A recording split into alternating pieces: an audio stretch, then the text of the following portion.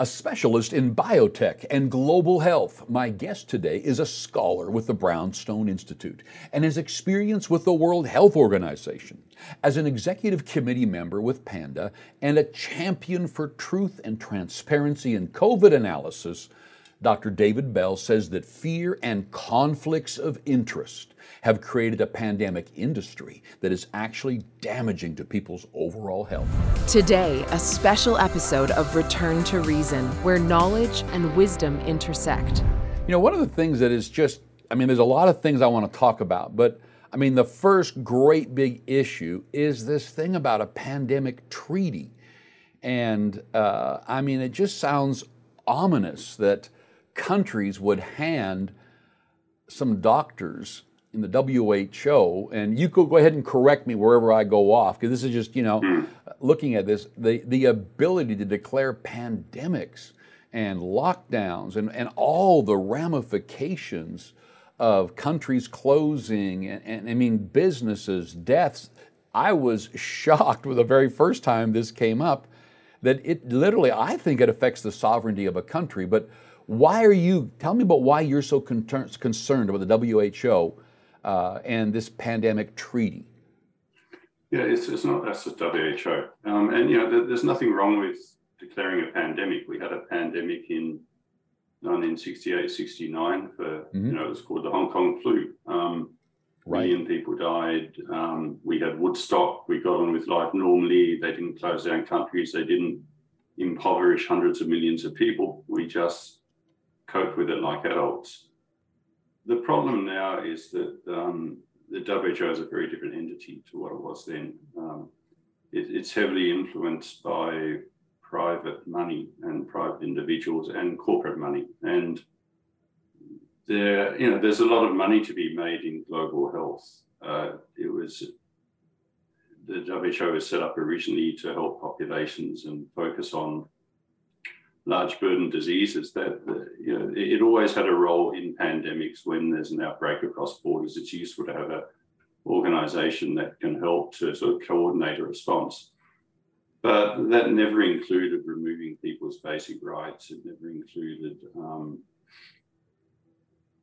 closing down countries, stopping trade, stopping people accessing a clinic. And the reason for that isn't just some idea of freedom. It's because that's really harmful to health as well. So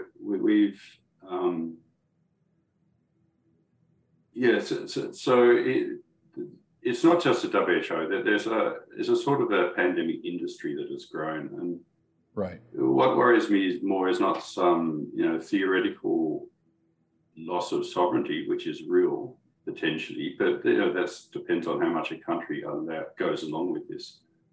But we're creating a large industry of people whose sole purpose is to surveil for viruses, find some, theorize that they may cause a bad outbreak, and then close down people and design a vaccine, which is now going to be 100 days for an mRNA vaccine, which you then mandate and force people to take. And this is it's printing money for a lot of people, but it is not good for society. It's not good for health. And we've seen that with COVID, where it's sort of the first experiment going along those lines. And the result is a huge crisis globally in malnutrition, in increasing of other infectious diseases that are neglected, wrecking of supply lines, etc. We see it in the economy in North America. We see it much worse in low-income countries. And what the pandemic industry seeks to do is to make this almost a permanent way of doing things. It's based on a fallacy. The idea that pandemics are becoming more frequent is simply historically not true. We had the Spanish flu in 1918 to 1920. That was the last really bad pandemic. Before that, we had them because we didn't have antibiotics, and we had big outbreaks of bubonic plague, outbreaks of cholera, etc. They don't happen internationally now. We have flu outbreaks. We've had two bad ones since 1920. And then we've had COVID, which, has killed a significant number of people, but most of the deaths on the statistics are probably people who died with it. They're nearly all elderly, they're nearly all very sick. So it's not like a bad flu that takes out a lot of younger people. Mm-hmm. But the point is that pandemics are very infrequent. And the idea that we're living closer to wildlife now is simply a fallacy. We're not. There's less wildlife. So there's less chance of transmission from animals and even domestic animals where we used to live very closely.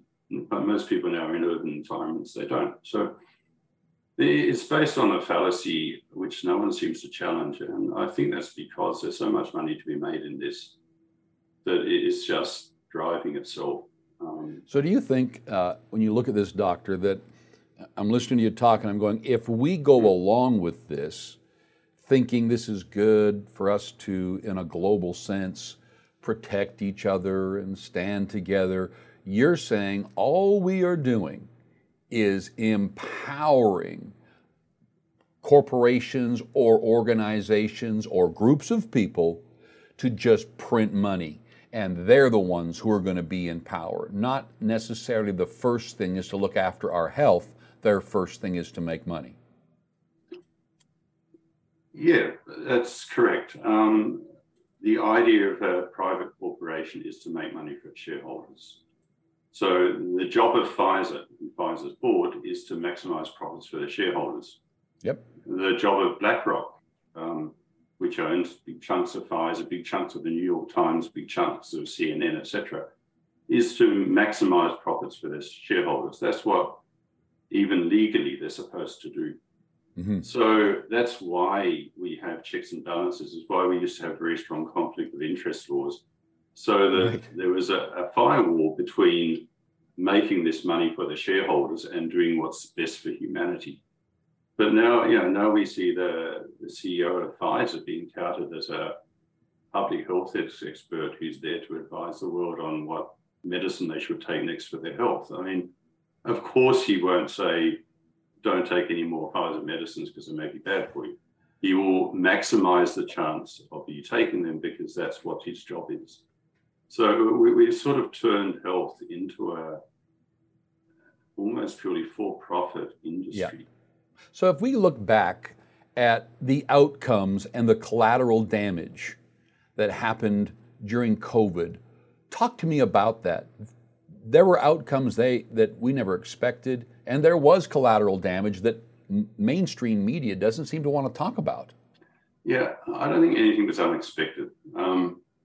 We knew, and we've always known, and WHO has documents about this, that if you interrupt supply lines, if you reduce travel, etc., then you harm economies, and when you harm economies, you increase mortality, and for a whole range of reasons. And there are a series of UK studies called the Whitehall studies, quite well-known public health, where they looked at tens of thousands of people who work in the public service in the UK, and looked at, they showed that the higher up you are in the chain, the better off you are, the longer you live, taking all other factors into account. And if you're forced into poverty, you die sooner, even leaving out smoking, drinking, etc. So we know that making people unemployed en masse, etc., is harmful to health. We know that shortens their life expectancies. It also stops the kids going to college. It interrupts them, their ability to pay healthcare. In low-income countries, it's even worse because their health systems are much more fragile. There's a lot more infectious disease where if you cannot access a clinic, so if you're a child with fever immediately, then he may die, or she may die in 3 days' time from malaria. So as soon as you close clinics, as soon as you make travel hard, you increase mortality from infectious disease. So there's nothing new in any of this. If you stop screening for cancer or you stop giving chemotherapy, it's something like 40% of people in the UK stop their chemotherapy, then of course a lot more people die. Wow. Well, what is strange is that this was ignored. And, public health is, the basis of public health is risk versus benefit.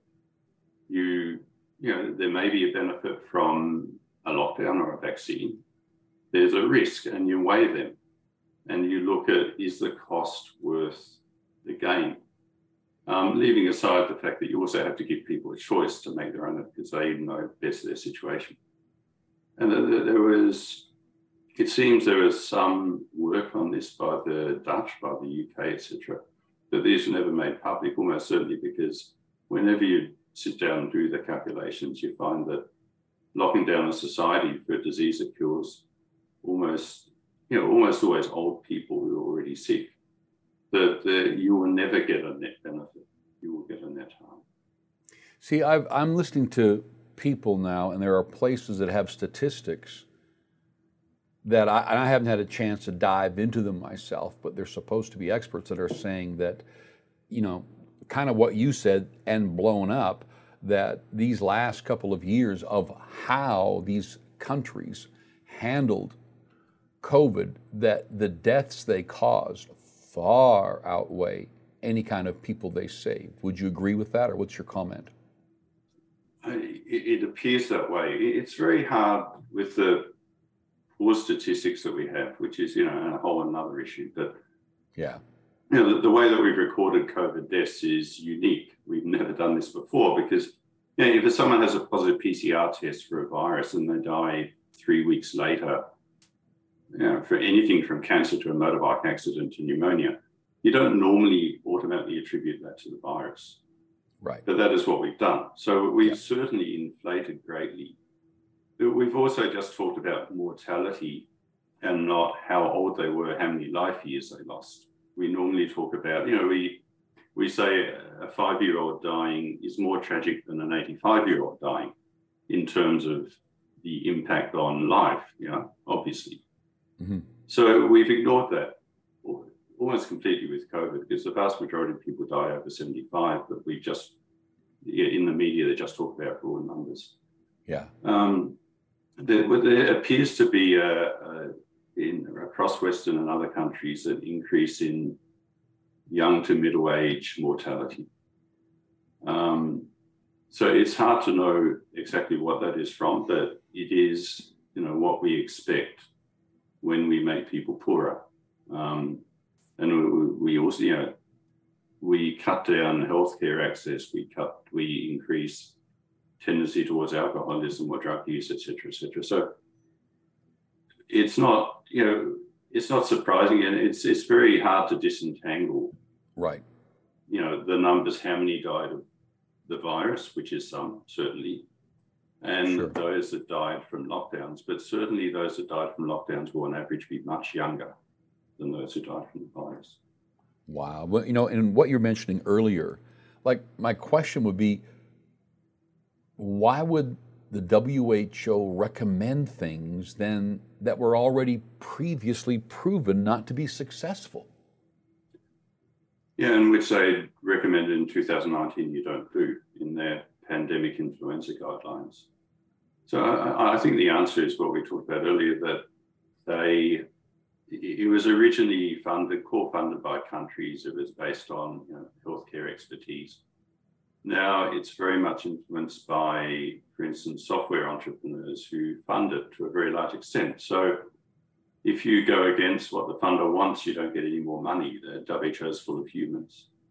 So the tendency is to do what your benefactors would like you to do so that you can keep salaries coming in the next few years. What would you have done to improve the outcomes for patients and to avoid this economic social collapse that was created? Like, what would you have done to improve all this when you look back at it now? Because you sit in a pretty good seat to say some things. So the first thing you do is you give people information so that they can make rational decisions. We knew in February, March 2020, the age distribution of death from COVID. Everyone should have known that. When they gave out death statistics, they should have explained who these people were, how they were dying. There was a lot of exaggeration of overflowing ICUs, etc. Some were busy, but if you look at the statistics, nothing like what the media was saying. So you never instill panic in the population, and that's what was deliberately done. You avoid conflict of interest, so you obviously don't have corporations and major investors having a direct say in the management of the healthcare. And you focus on the people who are most vulnerable, which clearly in this case was, a very well-defined group of the population who are quite high risk.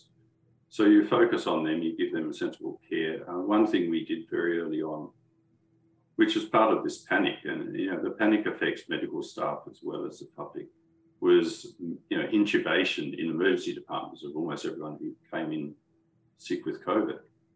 And it's standard knowledge in medicine that if you intubate a very elderly, frail person, it's very difficult to get them off the incubator. In New York State, about 90% of those intubated died in the early months. Because of their elderly. Because they're elderly, and intubation can be harmful as well. You can damage the lungs, etc.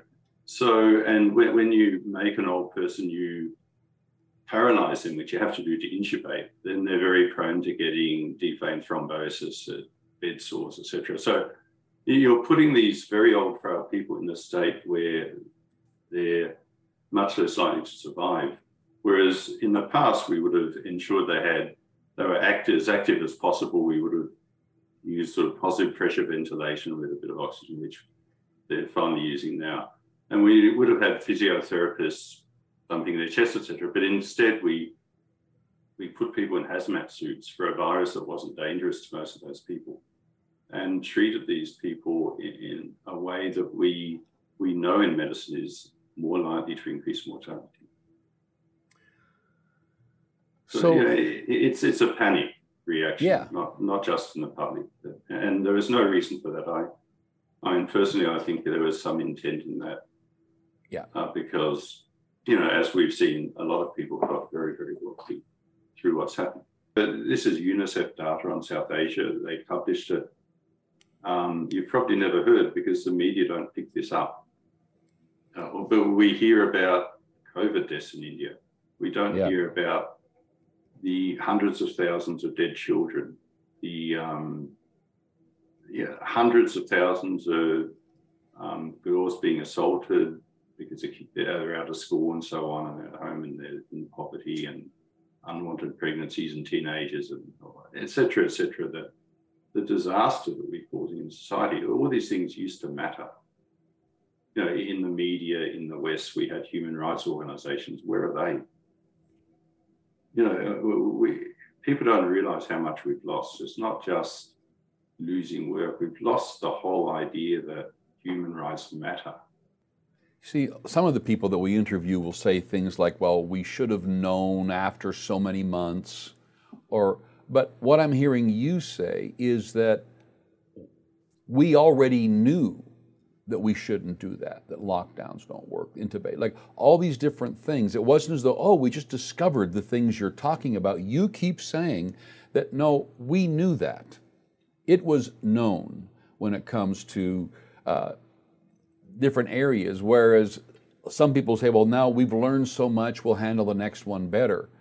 But I'm hearing from you that a lot of the way they dealt with it that didn't work, that it was known that it wouldn't work. Yes, it was known that it wouldn't work. Or it was known that it was very dangerous, and that if it did work a bit, there would also be huge collateral harm. That's, you can argue about whether it would have worked a bit, but we do know, if you lock down with the respiratory virus, it's still going to spread. You may slow the spread. So you can argue that if you're really going to get ICUs ready, etc., and you think that a lot of people are going to end up there, you can argue perhaps that for 2 or 3 weeks, slowing it down a little bit while you get ready. But that's not what happened at all. We know that there's harm from these measures. So we always have to weigh, even if it's 2 or 3 weeks, is that worth it for the harm? And probably even then, it was probably clear that it wasn't, because we knew that the age range and locking up taxpayers, for instance, and working people, it doesn't just stop them moving, it stops you funding your health system for the next 3 or 4 years or in the future. So whenever you harm the economy, you're harming future health. And we know that that's not just learned. So we know that when we lock down a country, lock down the economy, we're storing up harm for the future. What they're proving now in natural immunity is so much better, is what they're saying. But that's another thing we always knew. I mean, this is one of the really interesting things about the pandemic, stuff like that. So the vaccine has one protein or part of one protein. Mm-hmm. You know, the mRNA makes that protein, yeah. It's one protein out of 4 in the virus. It's part of a protein. It's the protein that varies the most. So it's the last one you'd use for a vaccine almost. So, but if you're infected with a whole virus, there's all 4 proteins there. You know, it's in the cells it's in the mucosa, so you get mucosal immunity as well, which you don't if you inject into an arm. So, you know, all this is just basic immunology. We always know, if you've had measles, you don't need a measles vaccine. You know, it's just basic. So there's nothing new in this. We just pretended we didn't know. I'm not an immunologist. I'm just a public health physician, done a PhD, etc. But I mean, you don't need to be. This is basic immunology that you're all taught in medical school. Every doctor knows that.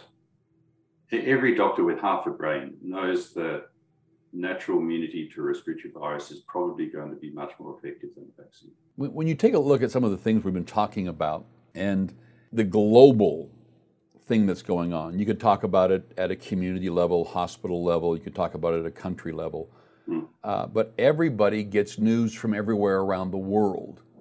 And so very astute authors have written books about China. Others have written articles about China's influence with the WHO, and that we need to be very concerned, especially national leaders and politicians, of some of the things that are taking place when you look at the world. Is that something you see and sense from where you're at? Yeah, clearly there's a lot of influences at play here. China is acting like, in many ways, like the other powers have in the past, perhaps, in trying to increase its influence, etc. The British, the Americans, etc. Russians have done this in the past and probably still do it, or clearly still do it. So I think China has been very influential on the WHO. It's also, it's a country of 1.3 billion people. They should have some influence. Clearly, in the West, we need to decide whether that is the sort of influence and the sort of society that we want to live under. I don't think we can say China should not have an influence. It's a lot of people. But we need to decide whether we allow that to influence the way that we live. But there are also a lot of other groups involved in this. The World Economic Forum has played a very big role, I think, in promoting the harms that have been done, and is continuing to do so. There are individual people who have got very wealthy out of this, who seem to be pushing this agenda for a long time.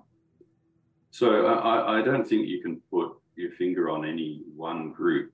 Right. If you look back in history, it's normal to be exploited, and maybe we're just back to normal. But there are quite a number of groups who perhaps appear to be working together, but because their interests happen to work together at the moment. So there are those who are trying to make a profit. There are probably those who are trying to increase their country's influence, etc. Okay. But I mean, underneath it all, it's certainly in the West. This has always happened in the world. In the West, we seem to have put aside sort of basic human rights and concerns of conflicts of interest. We've put this idea that these, it's almost, we're becoming like a feudal society, I think, and we're allowing ourselves to do that. We're following the dictates of this very wealthy groups of people and large corporations, etc. And I don't think we can necessarily blame China or other countries for that. I think we are, we're choosing a certain path that we've chosen in the last few years that Yeah. we're sort of reaping that. A lot of people are taking advantage of what's going on. Yes. And, Clearly. And in a way, you can't blame them for that. That's the way the world has always worked. So what can we do as non-scientists, like the average person? You know, there's these two echo chambers, but everybody should want truth when it comes to science and real statistics being interpreted properly, and the brilliant minds who should be consulted rather than people who just want to make money.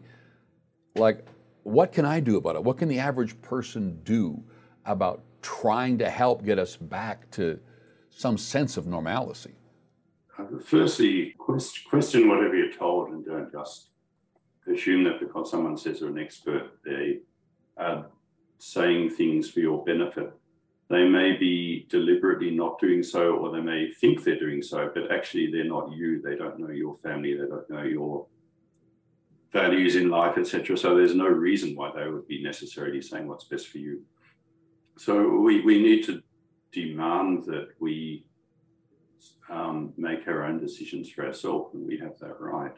I think a lot of where we are is due to a sort of devaluing of humankind, and we're seeing people as numbers. We're seeing people, and we're seeing death as the end of everything, and we must stop that at all costs, rather than valuing life and thinking about what's actually important in life. And I think most people, they don't see the avoiding a virus as the most important thing in their lives, but they're allowing governments and people in charge to make that happen and make that the most important thing. So I think we've got to sort of retrieve the values of life, that the importance of family. I mean, the whole idea of allowing old people to die in nursing homes alone without any family visiting them is just insane, and so incredibly cruel. You can only do that if you see people as numbers and not as sort of intrinsically valuable beings who have something more than just a simple physical body and a lump of biology. So if we're being influenced by people who think that way, and we've sort of got to take back the reins of society and say that's not the way we're going to live. Sounds like individual freedom has got to get back to being championed rather than just looking at the group or the whole. And that doesn't mean not caring for other people, obviously. No. But if you look at history, whenever the group have been put ahead of the individuals, that's when things go wrong. That's when you have pogroms. That's when you start hitting whole ethnic groups. And it's when society ends up as a disaster. And so, if you value individuals, then you value their ability to make their own choices. That's where we need to be. This has been excellent. We're out of time here, but thank you so much for being with us and giving us just a really good look at this. And we'll have to talk again and pick up some of these other topics that need to be discussed as well. Thank you for being with us. Yeah, I'd love to be. Thanks for having me. Return to Reason is supported by our fans. We are not handcuffed by advertisers or shareholders. The need for media with integrity is more important than ever. Consider becoming a partner and fueling the unheard truth by visiting returntoreason.tv.